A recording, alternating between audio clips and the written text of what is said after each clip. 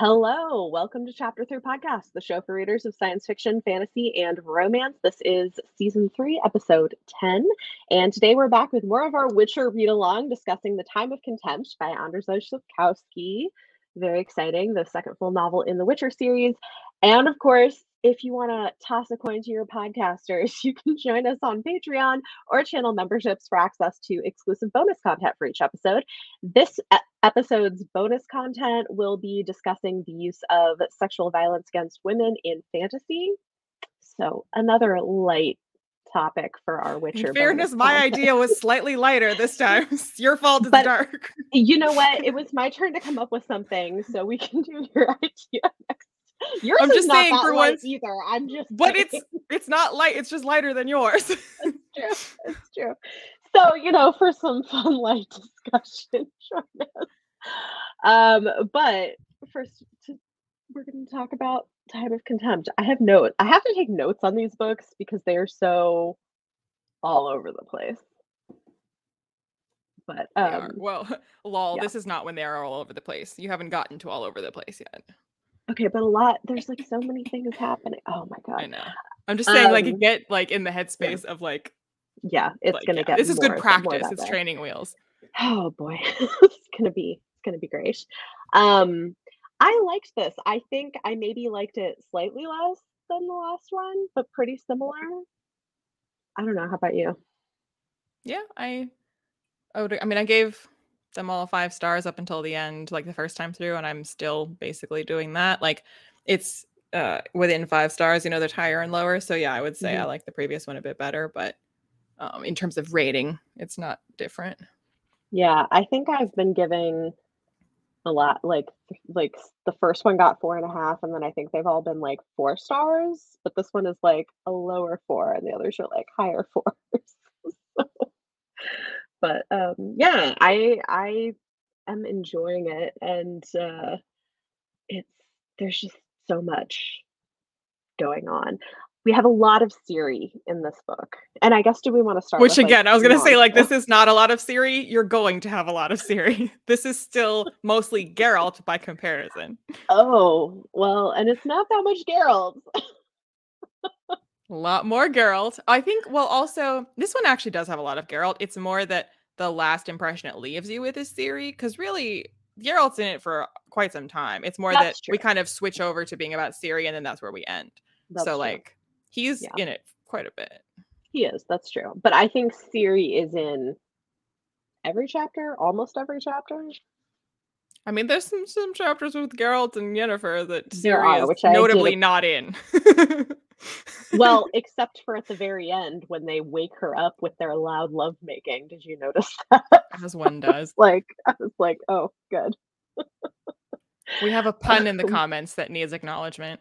Did you feel the contempt from this time of contempt? Listen, the repetitiveness of Contempt is probably what made me like this slightly less, to be honest. Well, I kind of brought this up before, just that all these books, like, you always know why they're called what they're called. Like, you hear reference to the phrase or to the word or to the concept, like in the preceding book and also during the book. So, like, in Blood of Elves, we heard about the Blood of Elves, and like here we heard a lot about the Time of Contempt, and we've heard the phrase baptism of fire, and like you're always like, if it's like the thesis of the book, like it's constantly doing the thing that every essay is supposed to do, where you're supposed to like be showing how you're arguing for your thesis. But it really hits you over the head with like time of contempt, and she's a child of contempt, and they were the children of contempt. I'm like, okay, I get it. It's a lot. Yeah. I do wonder also about translation with stuff like that, because like it would be just as repetitive, presumably, if like whatever is the phrase or the word is occurring this many times and is being used. But I also don't know if the title of the book is also the same phrase that would be referring to contempt all the time. It might be, but there also might be nuance to why it like works better, or maybe actually works better in English. Who knows? But like, I was wondering about like what the word, because like contempt is a very specific kind of word with very specific connotations, and I was wondering about like what the original Polish word is, because it's not malice. Malice is different from contempt, and so like like what is the word in Polish and what connotations might it have that contempt doesn't have, or what connotations might contempt have that the Polish word does not have. Yeah, it would be really interesting to know if anybody happens to know the Polish versions in our live stream. I don't know that we'll get lucky enough to have that, but please tell us. Or if someone watches it on replay. Yeah, it would be interesting to know too, because I also know they change titles a lot of times in translation. So I don't know. Or names from Buttercup to Dandelion. Or names. Yeah. Yeah. We have a comment. How did the editor not notice the contempt thing by the 400th time it was used? Yeah, I mean, it is a lot of contempt. I have it several times just in my notes to myself on this book.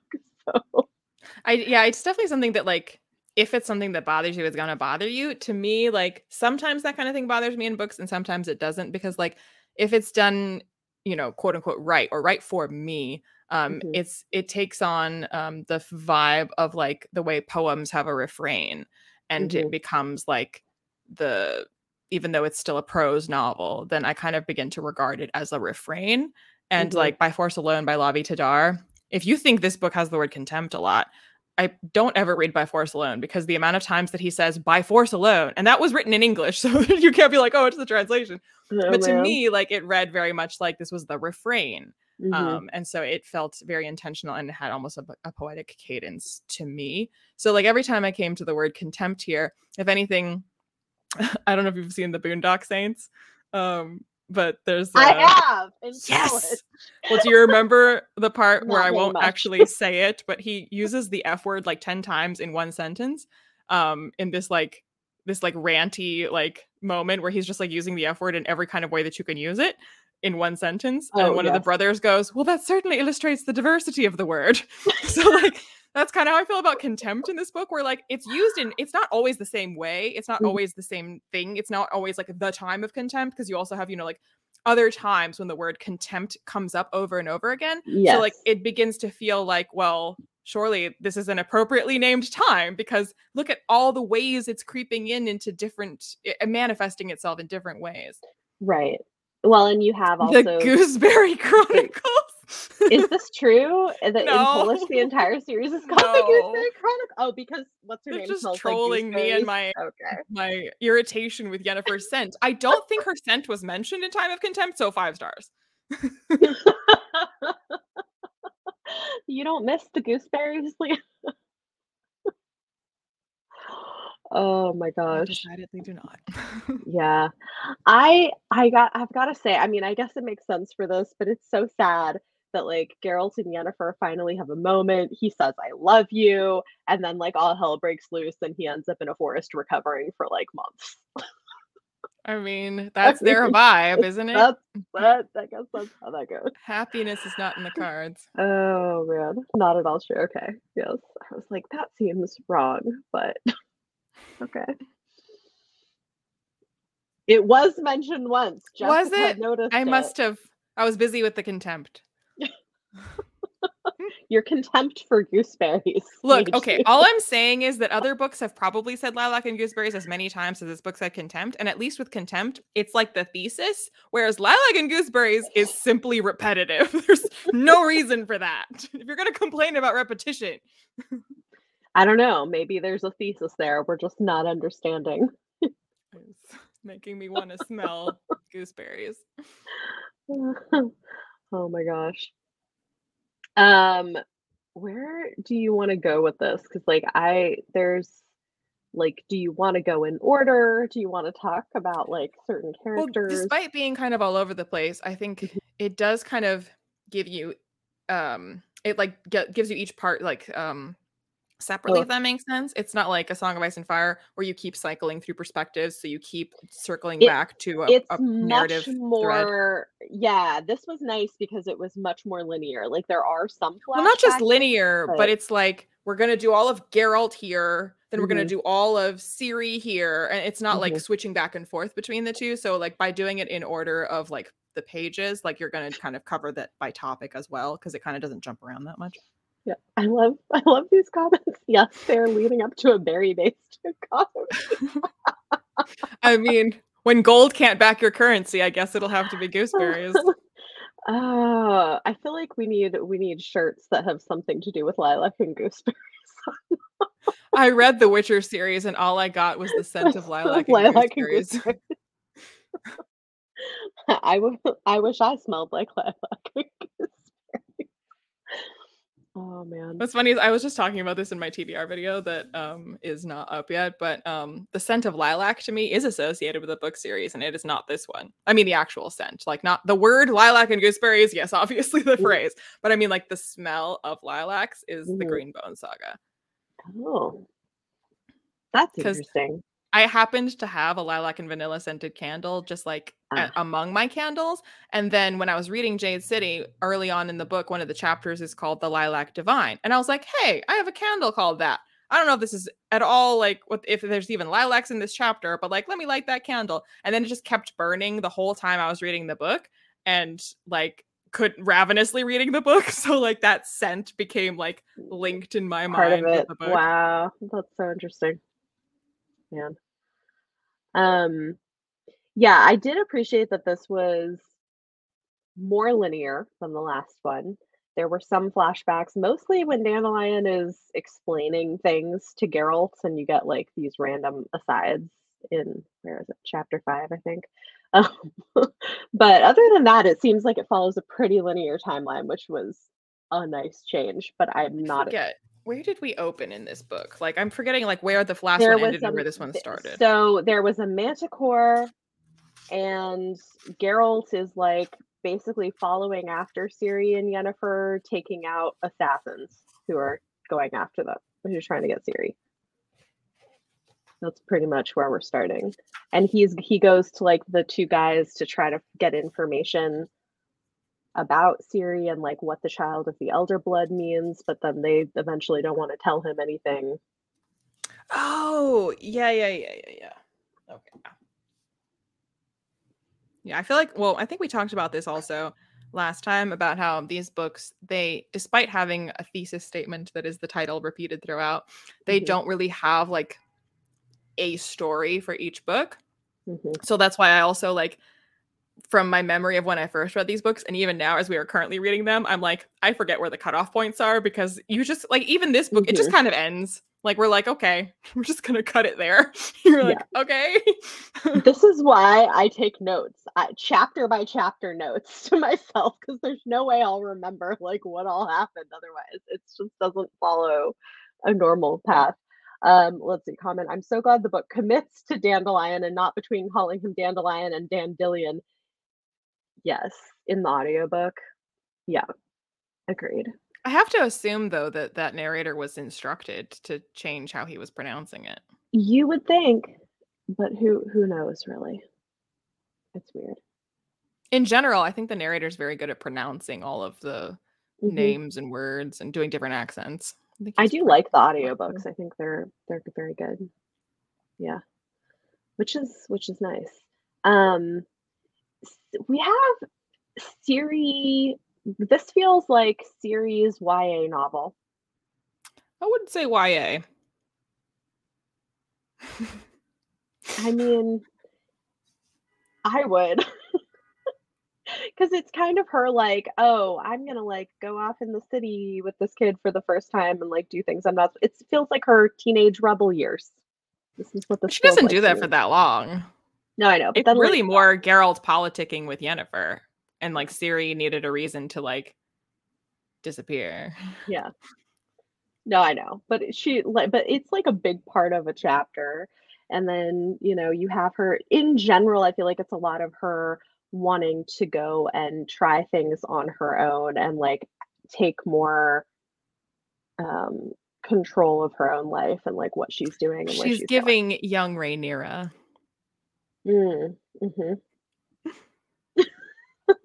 Yes, I can see that. But yeah, I mean, yeah, honestly, this book I don't think is obviously Ciri is in it a lot, but like it's not mostly about Ciri. It just like the lasting impression of where it ends is a lot of Ciri.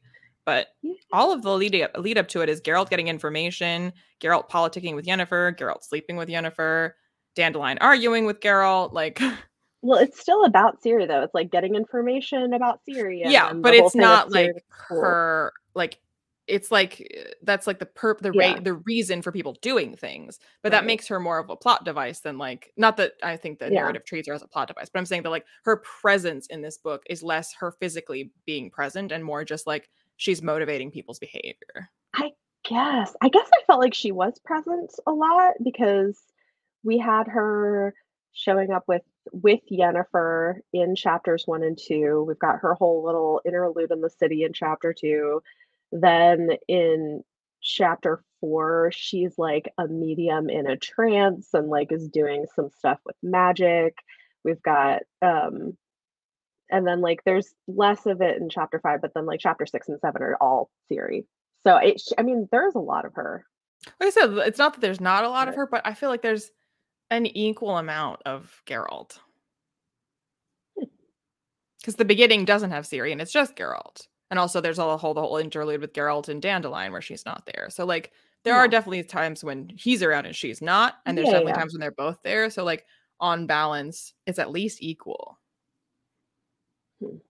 I guess I didn't feel equal to me, but I do think there is Geralt. Like there's a reasonable amount of Geralt in the book, Again, I think so. it's because she's like the topic even when she's not there. And then again, the thing that like the flavor that's left in your mouth when you leave the book is very Ciri. It's definitely very Ciri. Yes, for sure.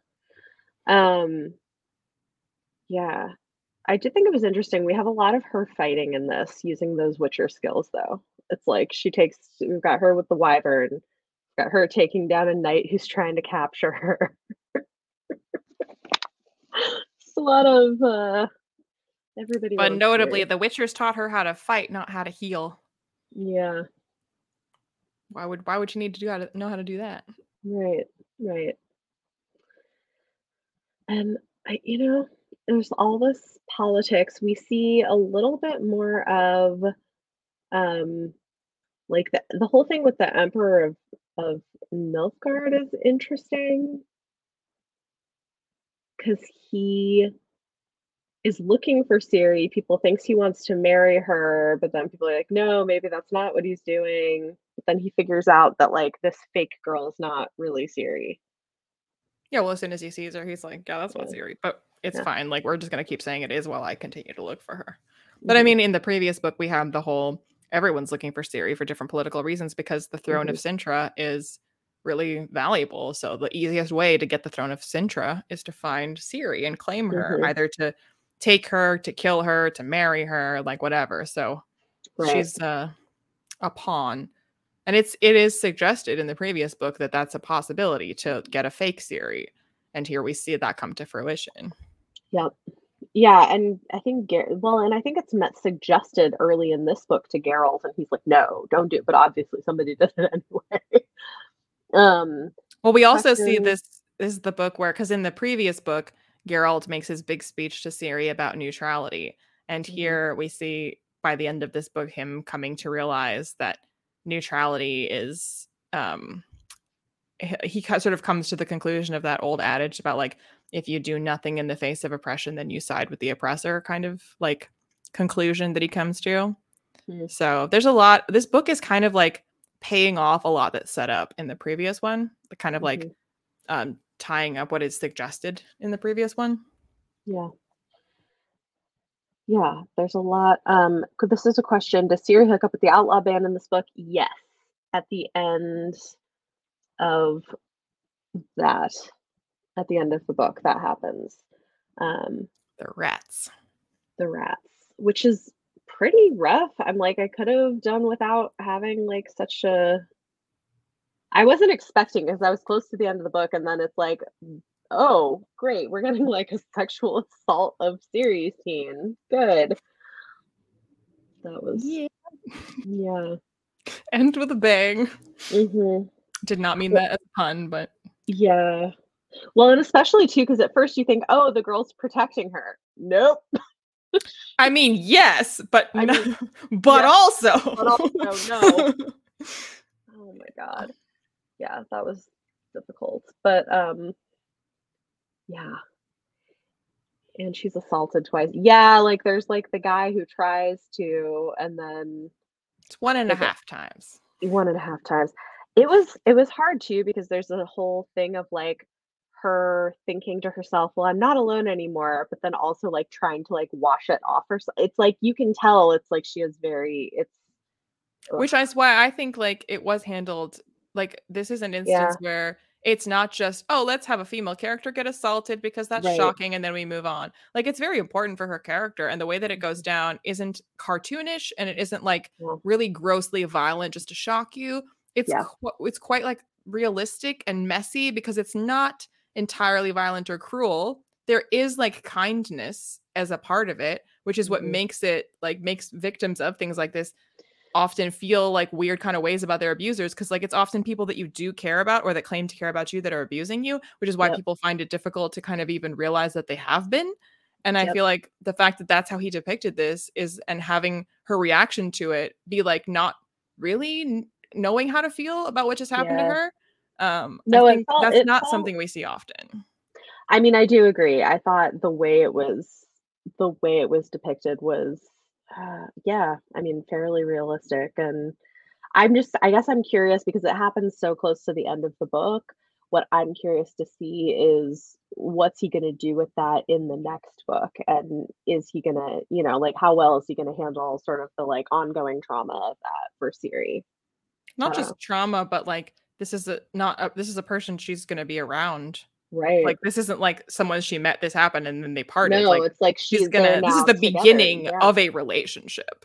Yeah.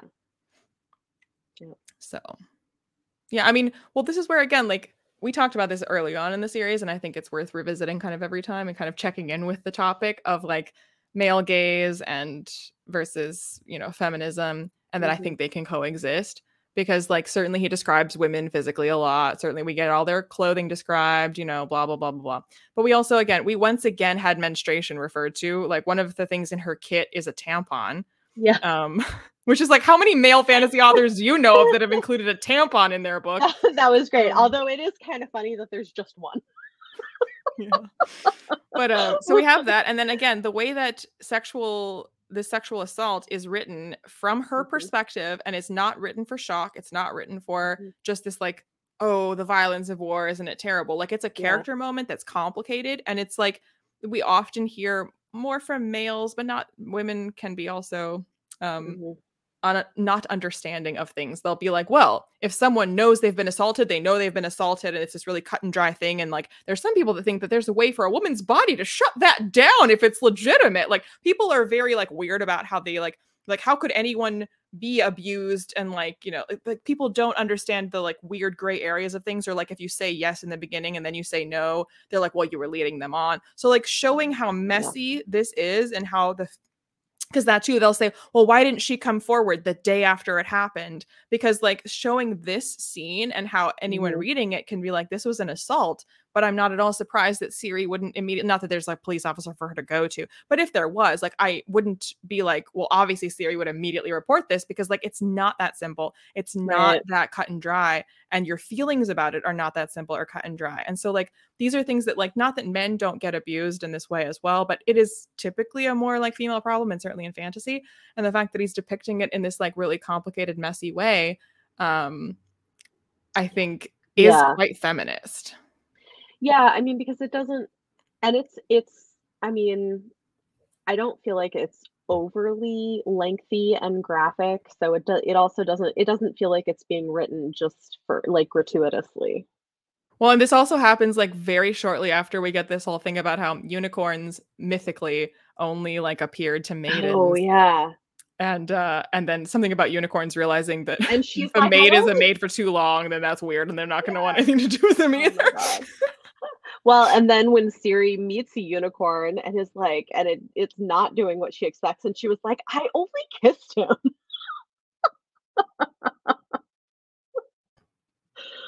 Oh, man. But I think again, like, Yeah. because he has been referencing fairy tale and myth a lot in these books, Mhm, and the way that we often have virginity tied to magical things, and we have um uh what's it called?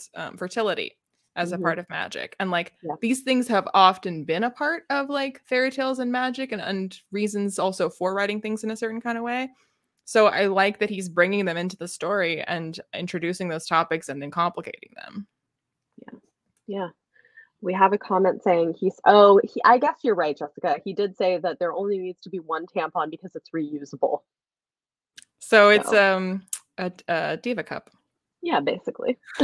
Ye fantasy diva cup. I like it. Sustainability, you know? And she could use it for other things, apparently, because she sort of MacGyvers it into something else. I do like the thoughtfulness of including something like that. It's kind of interesting. Yeah, like it's interesting too, because this reminds me of in chapter 5, there's this whole like thing of like there's war happening and numbers of like war supplies and expected deaths, and like the leaders of the military are like, listen, no, no pillaging, no killing, no raping women. We're just here to stand here and like be helpful, right? Like that's what the leaders tell their next in line. And then by the time it trickles down to the lay soldiers, it's like, don't do too much pillaging, no murdering, and if you rape someone, do it quietly and out of sight. As Abercrombie would say, you have to be realistic. I'm like, yeah, okay, great. So yeah. But yeah, I was thinking a lot, sorry, go ahead. Oh no, we had a comment said, I did wonder how others felt Sapkowski handled the female portions of the character, because it is clearly better than Good Kind, but not better than female authors, I felt. Yeah.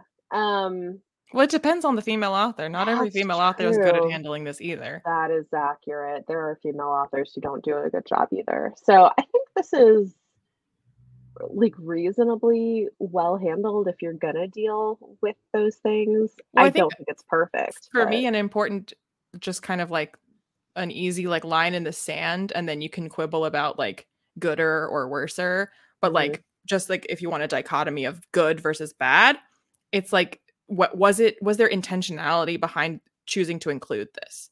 And did you handle it perfectly? Could you have handled it better? Blah, blah, blah, blah, blah. Those questions can be answered later. The most important question is, did you put this in for a reason beyond shock? And if the answer is yes, you're like, maybe you did it like a very bad version of good, but you're still on the side of good if like you had a purpose behind putting this in other than just like, well, that makes it grimdark or whatever. Right. Or like, oh, we're just going to be edgy with this. Like this felt more power in first Abercrombie reference, take a drink. Actually, it's not the first Abercrombie reference. I referenced Abercrombie earlier. No, control yourself. No, I didn't. It was before we went live. I referenced Abercrombie. Never mind. I didn't. That's funny that I was the one that did that though. Back in the day, this is interesting, Jessica. Back in the day, some women crocheted tampons out of cotton, so I can totally see being able to unwind and use it for something else. Huh. Okay. Yeah. If you find a picture, put it on Discord. That's really interesting. I am picturing something very cutesy and frilly with like lace edges and I mean, I know it wouldn't be, but when you say crochet, I'm picturing something very decorative.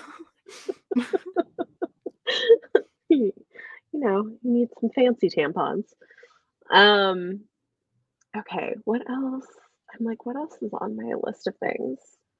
Well, I mean, I mentioned this briefly, but I didn't really talk about it. The fact that Geralt is your kind of like, this is the Witcher series, right? And he often grandstands about his moral positions on things. And the fact that he's made like kind of eat his words and realize that he was in the wrong and like makes a grand speech about how he was definitely in the wrong. At the end of this book, that Geralt isn't like the like, I guess he could easily be read as this kind of like author insert of like might makes right and like this libertarian ideal of the man just going out here and like taking care of business with the sweat of his brow and the sword on his back, and he has a moral code of his own and blah blah blah. But like that's called into question here, and he himself comes to the realization that he was so sure, because he wasn't like, I kind of feel like neutrality is best. He was like pretty like, this is the answer. This is my truth. Yeah. No one can shake me from that. And like in the worst way, he's forced to confront that he was wrong.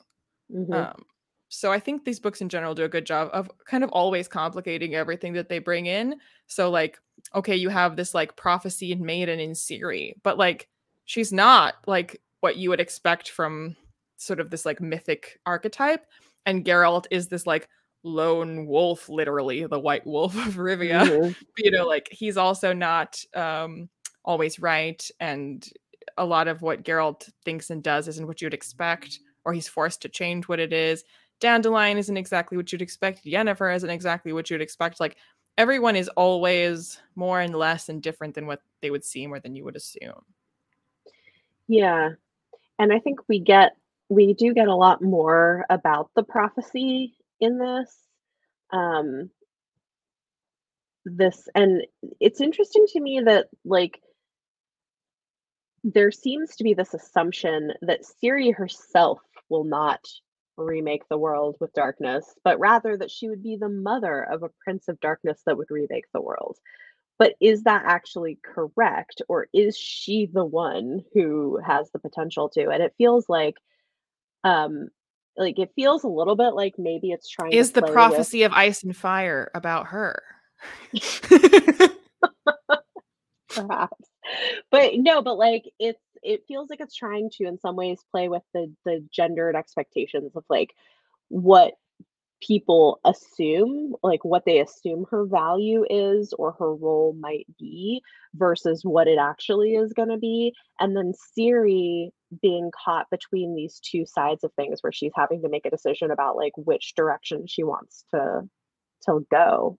Well, and we see that also kind of echoed in Queen Calanthe's own past and how Mm-hmm. she kind of carved out the ability to rule, and then kind of was trying to have legitimacy through a male line herself, and then that kind of like didn't work out. She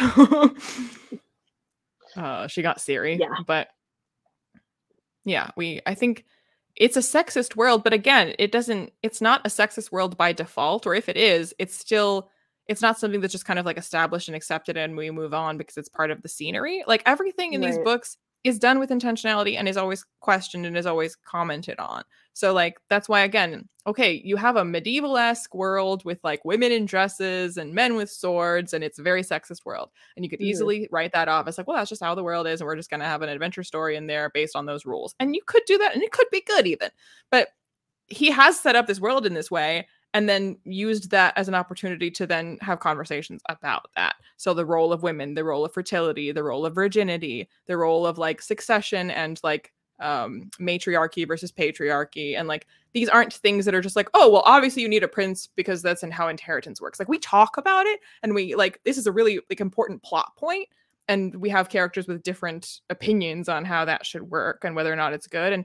And we don't use characters either to like kind of like simplify and grandstand, because it's not like he's trying to make the point, well, women should have been in charge all along. Look how great Queen Calanthe and Ciri are. They're much better rulers than all the men, and all the women sorceresses are better than all the male sorceresses. No, like everybody is messy and complicated. Like the assault is messy and complicated. Like, so that's why like, even if I don't always think everything is done perfectly, like he's like always like asking questions and making it a discussion and making it something that he's asking you to question through like what his characters are doing. Yeah, I mean I agree. I think it's done pretty thoughtfully, which is interesting. I guess one other thing I noticed, because I was thinking about how it feels like the second season of the TV show was maybe pulling from the last book and this book a bit. Well, they revealed something in the TV show that doesn't get revealed until the end of the series, which is like, okay. Yeah, I had heard that was something that, yeah. But like in the TV show, they spend more time on the whole thing of the elves and the elf queen. And here you get a brief part of showing how she's having trouble. She can't help her people the way she wants to because of her alliance with like the leader of Nilfgaard, and that it doesn't get as fleshed out, whereas I think in the show they do a lot more character development of that side of things. With Queen Calanthe? No, with the elf queen. Daisy in the book? I don't think she's named Daisy in the show. I was looking at chat a little bit and then I lost track of who you were talking about. We were just talking about Calanthe and I was like, wait, what? I think I missed something. Yeah, no, the elf queen, how she can't, like, we get like a brief part explaining how she can't help her people because of her alliance with Nilfgaard, um, but that it's kind of vague, and you don't get a lot of development of that. Whereas I feel like in the show they did a lot more Yet. with her character. Yet, okay, okay, interesting. So there will be more. I mean, there's more of every. I mean, obviously the show Yeah. also like added stuff in for like Yennefer's backstory that's only ever implied. So for us, as sprawling and kind of wild as these books are, it's weird that he is kind of also weirdly efficient about his storytelling, because like part of me is like, oh, this just kind of gets away from him and kind of goes in all these different directions, and that is true, but that's kind of like more of a pacing issue, because like when it comes to what he is trying to convey and what he does want to tell you about, like even though I feel like it's kind of like a side, like we've gone off on a tangent here, nevertheless, the tangent is very efficient. He's very efficient at like telling you what he wants you to know, Yeah, and about like who true. these characters are, what their backstories are, and how that informs what they're doing. So like he's pretty good at showing and not telling, even though it's very kind of like to the point. Yeah, I agree. So we have somebody saying Francesca. I'm guessing this is maybe the name of the elf queen in the show, because in the book her name is Daisy, which I'm not shocked that they would change that for the show. That's kind of bland. It's probably also it's like they changed dandelion to Jaskier. Like Mm-hmm. I think it's just probably the name of the flower in Polish. I kind of wonder if in Polish flower names have a different connotation than they do here. But also just like the word for daisy might be a much more impressive and beautiful word Maybe. than daisy. Yeah. Whereas here Daisy is like childish. Yeah. Yeah. So it Not could what just you be a would name a nicer queen. name in Yeah, Polish. it's very possible. It's interesting how they do that. But yeah, so what I hadn't really thought about before, which is like, I don't know why I hadn't really thought about it before. I feel like that's on me, like idiot. That like when he was writing these books, he's writing about the Soviet Union. Like that's what these books are about. Nilfgaard is the USSR. And like as a Polish man writing these, like when he started writing the series, the USSR was around. By the time he finished writing the series, the USSR had fallen and the Soviet states had been freed. But the way that like as soon as like you think about that, and the way they talk about appeasement, and the way they talk about alliance, and the way they talk about like fighting the invasion of Nilfgaard, like Oh, that's interesting. you're like, oh, like, it all just completely makes sense. And you're like, oh, it's the Soviet yeah, Union. That does make a lot of sense. Yeah, it's interesting when people I think are writing about things that actually happened in this kind of a way. I guess because I know it was written in Poland by a Polish author in Polish, and does obviously draw on general fairy tale folklore and Polish myth and folklore. So I was always kind of like, oh, like Polish history, Polish folklore, Polish. And I was like, no, Polish current events, like also. Yeah, but make it a little bit fuzzy. Well, and that's where I think it becomes so much more interesting to look at Geralt's insistence on neutrality, and then him coming to realize the neutrality is not gonna work. No. Yeah. Like when you like it, that's always, I mean, it's an interesting, like in a vacuum, just like an interesting realization that works across time, across history, whatever. Like it's not the first or last time that neutrality is an issue. But when you realize that it's as a author in Poland at the time of the USSR writing about the dangers of neutrality, you're like, oh, I get it. Yep, it all makes sense. Yeah. We haven't talked about Triss. Triss Marigold. Yeah, which it's interesting because she is involved in this plot that goes very awry, I guess. It's a little unclear what exactly was going on with all of that, or what they were trying to accomplish. You mean the coup? Yeah, like, I guess, is it just of the council? Is that what they're trying to take over? Yeah, well, I mean, like that council like rules all of their order. Would that be the word? Yeah. Because there's also now it's again about neutrality, because like in theory they were all supposed to be neutral advisors. They're not supposed to take any one part in this like global geopolitics. Right. But they are very much are now taking sides, which is not what they previously were about.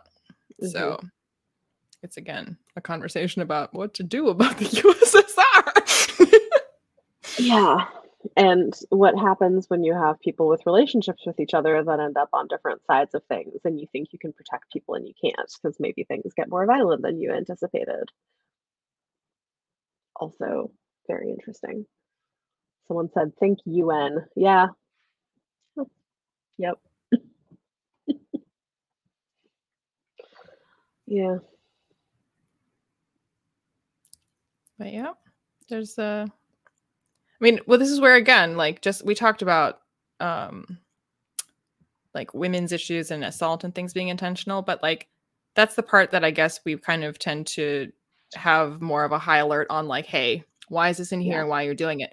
But like he's treating that the same way that he treats everything. Like he doesn't have violence for no reason. He doesn't have like backstabbings and altercations for no reason. He doesn't have like all these conversations, all these violent, like all the violence that is enacted in these books is about like how far people are willing to go for certain things, how much are people willing to put up with before they're willing to do something about it. Because like there's a lot of violence and there's a lot of people who see that violence and still do nothing.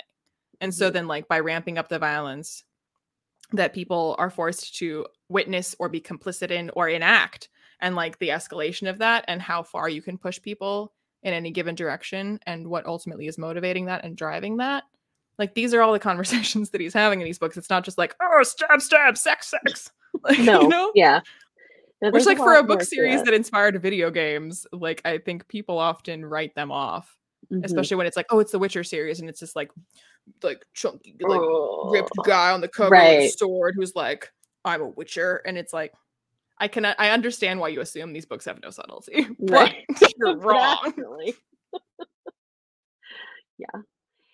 And it makes me wish that because I don't know I know some about this kind of history, but I do feel like knowing more you might make a lot more connections. Let's see, we have another comment.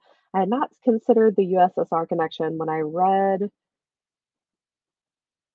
I could see the USSR connection, but here I thought it was more Sort about of how truth. sort of truth, yeah. I thought it was more about how Poland was nearly conquered throughout history, kind of thing. Well, and I think it might be a combination of things, Well, I mean, because I have would heard that argue that some these of it books are an is allegory for European right. like It's not politics like a during one. the Yeah. I mean, it's not a one-to-one, because there's like history to what has happened in the past. So I mean, but I meant more that like that would be what is on his mind, like whether he wants it to be or not, kind of. So like he's writing this like epic story that's about magic and prophecy and destiny and drawing on Polish culture and Polish myth and story and whatever else he finds interesting. But just like the time and place in which he himself is writing this, that like that is the very real thing that's going on. And like there is conquering and warring that's gone on across Europe for all of time. But the way that Nilfgaard is this like massive force that all these disparate like kingdoms are like trying to figure out how to address this. Are they going to work together? Is every man for himself? Do we just ally with Nilfgaard? Like that is the USSR. Yeah. Well, and it's not uncommon. Like, J.R.R. Tolkien, for instance, definitely had things in the Lord of the Rings series that were inspired by his experiences in World War II. So, although he claims not. But yeah, are you calling Mr. Tolkien Rolkin a liar? Maybe he is just in denial and needed to work through those things. But I mean, it's pretty clear that there were some things in those books that were drawing on experiences he had that are very specific to World War II. So I mean, it's not. It makes sense. Like, and there are other examples of things, like different speculative properties where you can see when you make those connections. I actually think sometimes it's really interesting, like the the second iteration of the Battlestar Galactica show, which is amazing, um, was taking place right around 9/11 and all of the stuff that was happening with like Islamophobia and terrorism and stuff. And so you can really see the way that they're exploring the ideas of like the current political climate and the things that they're doing in that show of like to that time period when you're aware of it. So I just think a lot of things do that, and it's interesting. Have you seen Battlestar Galactica? I mean, I know what it is, and I've like seen bits of it, but no. Oh my God, it's so good. You should watch. You would probably be so into. It's really good. Aren't there like It's 10 so seasons? smart. Listen, but it's so good. It's one of the best shows, and it's so smart. In case anyone is not aware, Bethany has not seen Hamilton. I would just like that to be known. No, usually but I'm the one telling me how I should watch Battlestar Galactica. No, well, I'm just surprised because usually you've seen all of the things. It's rare that there's something that I've seen that you haven't, but they're so good. And I think really I was a kid when it was airing, and it wasn't something my parents were into. And yeah, I didn't watch it when it came out. Like our friends got us into it like years ago. I don't know. I watched it after it had all come out already, and we just kind of like binged it. Honestly, it was so good. But the thing is when you think about when it came out, it's so fascinating because it's very much in conversation with what was happening at the time. Anyway, it's great. Indeed. Okay. How has she not seen it when it is on Disney Plus? And I know she has Disney Plus. I do have Disney Plus, but who has time? There are so many things to watch, really. I should watch it at some point. I just I didn't see it. Which is a greater cultural touchstone? Battlestar Galactica or Hamilton? Listen, Battlestar Galactica is so good. Mm-hmm. Yeah.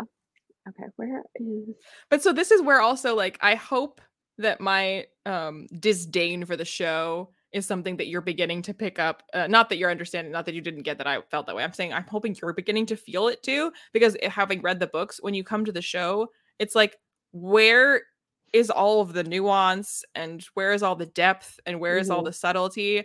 Geralt literally just stands there and looks attractive. Like there's nothing to him in this show. Like Ciri is just kind of like pretty and like is learning how to fight. Okay. That's it. Like that's all there's going on with her. Like, yeah. I mean, I guess the thing is though, is I don't know that I would expect a lot more than that from a Netflix adaptation of something. Why? Because I just don't think that's usually what they make. Like usually Stranger Things has more depth, nuance, subtlety, and character depth. I think Stranger Things is like really. Stranger Things also is about the USSR. I like Stranger Things. I kind of lost steam with. I thought it was way too slowly paced, and I got bored. I don't know. I enjoy the show, but I do see how it's like a very different property. Does anyone like the show? I like the show. It is different. I like from the song "Toss a Coin to Witcher." But yeah, I don't know. This isn't okay. We have like all these comments. Having grown up at approximately the same time, it was easy to see the world politics of the time throughout these books, but we're all focused on such different things now. Isn't that always true? Yeah, that the series would read really differently for different generations. Yeah. They're making a movie of Best Served Cold, really? How have you missed this news? Everyone's been buzzing about it. Rebecca Ferguson, who played Jessica, that's where that name came from, is supposed to be playing Monza. I think we just sometimes are in different circles. That's not the buzz I've been hearing about. That's exciting. Joe Abercrombie wrote the script. Hey, oh, that's very exciting. Yes, thank you, Jessica. You should watch Battlestar Galactica is great. I should watch Hamilton. Oh God, yeah, okay. I could watch Hamilton. I meant to send it to you. I don't think I did, but it was like shortly after you had told me that you hadn't seen Hamilton. There was a reel that was like, when someone tells me that they haven't seen Hamilton, and it's like King George going, "I wasn't aware that was something a person could do. I'm perplexed."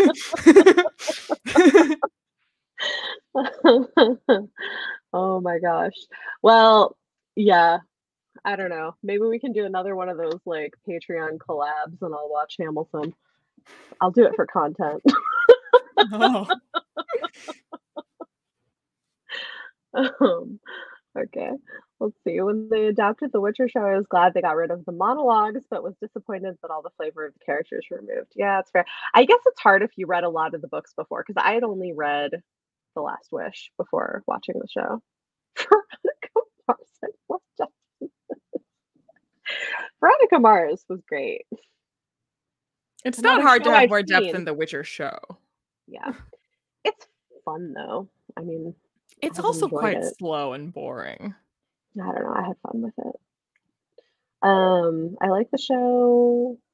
What? I'm confused. The show is good, but the books are more fulfilling. Yes. Yeah. Like the show is, it's fun, but it doesn't leave as much of a lasting impression. Yeah. I would agree with that. Anything else that we wanted to talk about before we move on? Well, we didn't talk about Ciri rejecting her magic. Can't imagine that's going to have repercussions. Yeah, that was interesting. Well, but the thing is too, right, is it's like that's also how she survived. Because there was like some voice talking about taking her life until she did that. Because they were like sure she was gonna like be harmful or something. I don't know what the voice was or what's going on with that, but I think no, the voice was saying about killing everything else, and Ciri was like, "No, I don't want to be part of that." Well, I think that maybe there were like two voice. I don't know. There was something that was talking about maybe taking her life, but I don't remember exactly what happened. It was a little bit weird. But yeah, it seems like I mean you are right. She didn't want to be a part of like what she was shown would happen. And then she took up with a street gang. Yeah. And then at the end of the book, they're like, we're going to execute all of them. Cliffhanger. And someone is like, hey, that one who's in the rats, she might be Ciri. Nah, she's not. Don't investigate it. Kill them all. Just kill them. Yeah. But I mean, the person who's saying to kill them all very actively is like, because the other guy's like, we should look into it. He's like, do not look into it. Kill them all. Mm-hmm. Like, very specifically. Yeah. I'm sure we'll get more of that in the next book next month. More Ciri? Are you sure? I think so. I think the next book is when we finally get the vampire who I adore. There's a vampire. There's a vampire. Okay. Fun. And he is very amusing. And apparently someone says we meet the best polymath character of all time. Okay, that sounds fun. Cool. Well, I'm looking forward to it. So we are going to go into On Our Radar, where we talk about recent book releases in sci-fi fantasy. So this is stuff that has come out in May. I don't know if Leanna has anything this time. We'll see. I do, but it's not sci-fi fantasy. That's okay, whatever it is. But first, if you enjoy the podcast, we always appreciate if you take a moment to rate and review us so we can continue to reach more listeners.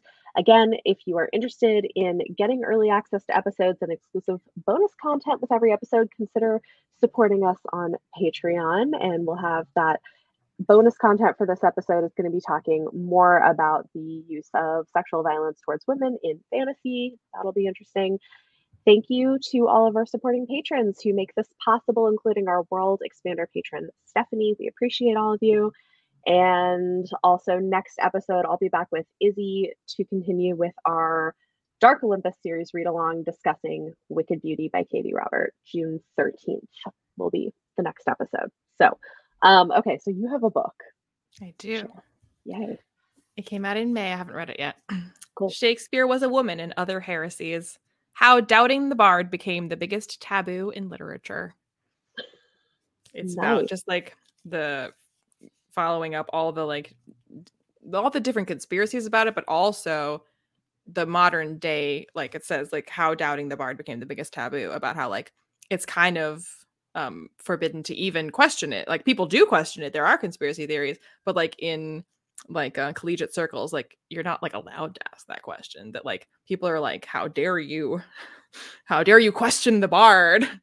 So I'm quite excited to read it. It's pretty cool cover too, with the whole Shakespeare was a woman with the like yeah, I like it. Because that's one of the theories. There are people that think that Shakespeare was actually Queen Elizabeth. Which, you know, I guess anything's possible. Seems unlikely, but I guess. Like, the reasons for it aren't, like, it's not literally just people, like, completely, like, right. You know, there are reasons for it, but I still don't think it's a very good theory. Interesting. Okay, so I've got a few. Dragonfall by L.R. Lamb. I haven't read it, but it looks interesting. It's I think a debut fantasy. Long banished dragons, revered as gods, return to the mortal realm in the first in a new epic fantasy trilogy. Also, we have Fourth Wing by Rebecca Yarros, which has been everywhere. Leanna, you shouldn't read it. You would hate it. But I know, my patients have told me. You would hate it. I loved it. It was great. But so it's fun if you like if you want like a magic school that's college age with kind of a slow burn enemies to lovers romance and dragon riders, and like it's fun. I had a good time with it. It gave me what I wanted, but yeah, you would hate it, which is fine. Yeah.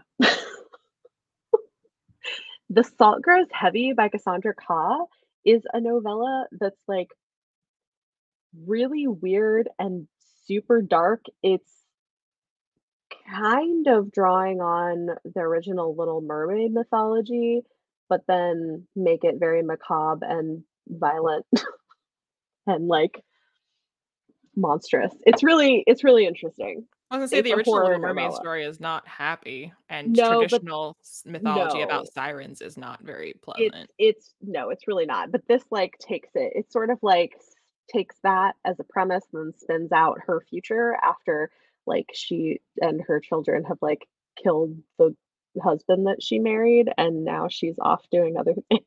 It's very interesting. It sounds a little bit like what's that Little Mermaid, the stabby version that came out like 3 years ago? I know what you're talking about. I can see the cover, but I can't. I don't remember. Yeah, I know what you're talking about. I don't remember. Yeah, but this is a novella and it's horror. It's like a horror novella. Now I'm just bothered that I can't remember the name. It's like a one-word title, I think. No, I think. Really? Maybe. I read it because I know you sent it to me because you really liked it. I did. I forgot I sent it to you. That was good. Okay, last one I have is again one I bought it. I haven't read it yet, but it looks interesting. To Shape a Dragon's Breath by Monoquill Blackgoose. It's about a young indigenous woman who enters a colonizer-run dragon academy and quickly finds herself at odds with the approved way of doing things. It's the first in a new fantasy series. It sounds fun. So. To Kill a Kingdom. To Kill a Kingdom, yes. It was not a one-word title. You're right. It was not. It was not. Yep. That was it. Anyway, so go check all of those out if you're interested. They'll be in the show notes. And again, I'll be back June 13th with Izzy and probably some guests to talk about Wicked Beauty by Katie Robert if you're following along for that. And then at the end of June, we have the next book in this Witcher series. What's the next one? Baptism of Fire. Okay, so we'll be doing that. Thank you all for joining us. This has been Chapter 3 Podcast. We're your hosts, Bethany and Leanna. You can follow us on Twitter, Instagram, and TikTok at Chapter 3 Podcast. And you can find us on our individual YouTube channels. Join us June 13th for the next episode. And this episode's bonus content will be available to patrons in the next few days. Thanks for listening.